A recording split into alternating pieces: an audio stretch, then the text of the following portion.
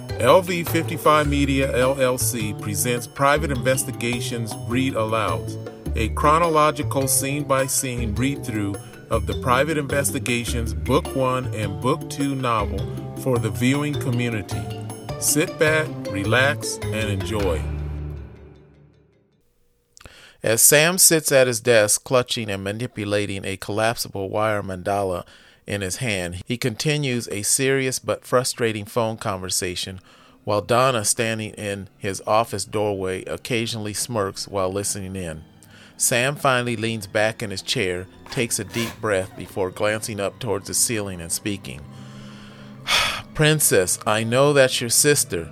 Let the police and I handle this, okay? There's no reason for you and... What? No, that's not it. I know you and the girls are very capable of helping. Please listen to me, Sam says, rolling his eyes and shaking his head, while focused in on his assistant's facial expression. Donna, still smirking, finally places her hand over her mouth and, out of respect, turns her head and quietly snickers. Look, I just don't want you and the girls in any danger. That's all. What do you mean you have to go? Sam momentarily sits motionless. Megan? Megan! Ha, Bataka! He shouts in Tagalog before slamming the phone down and tossing the wire mandala randomly towards the corner of the desk, which rolls off onto the floor.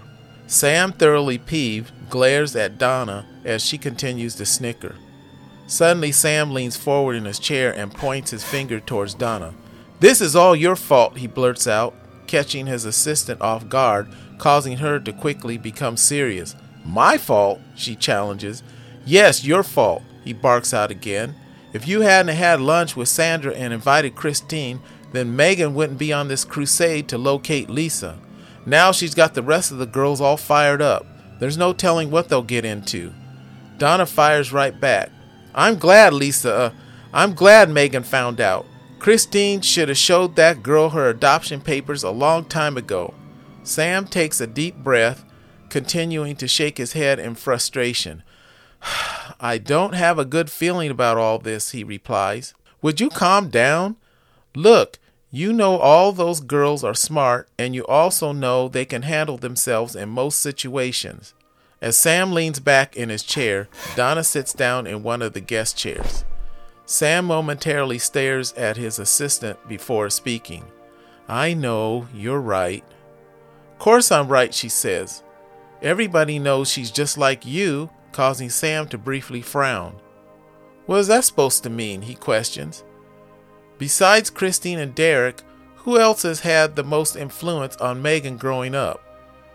Hell, you can even lump Samantha and Jennifer right in there too, she continues, leaning over and retrieving the wire mandala laying on the floor and placing it back on Sam's desk.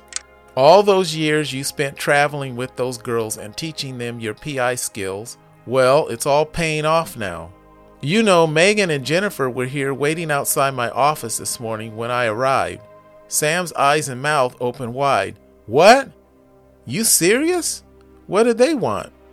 They wanted me to give them a photo of Lisa so they could get more copies made. I ended up giving them a half a dozen so they could get started. Sam slowly nods his head and smirks. That's why she was calling me from the copy shop, huh? Right. She didn't mean to hang up on you. She and those girls are on a mission. All you and Christine have to do is lay out the ground rules for them. At least you now have 4 more investigators out there on the streets looking for Lisa.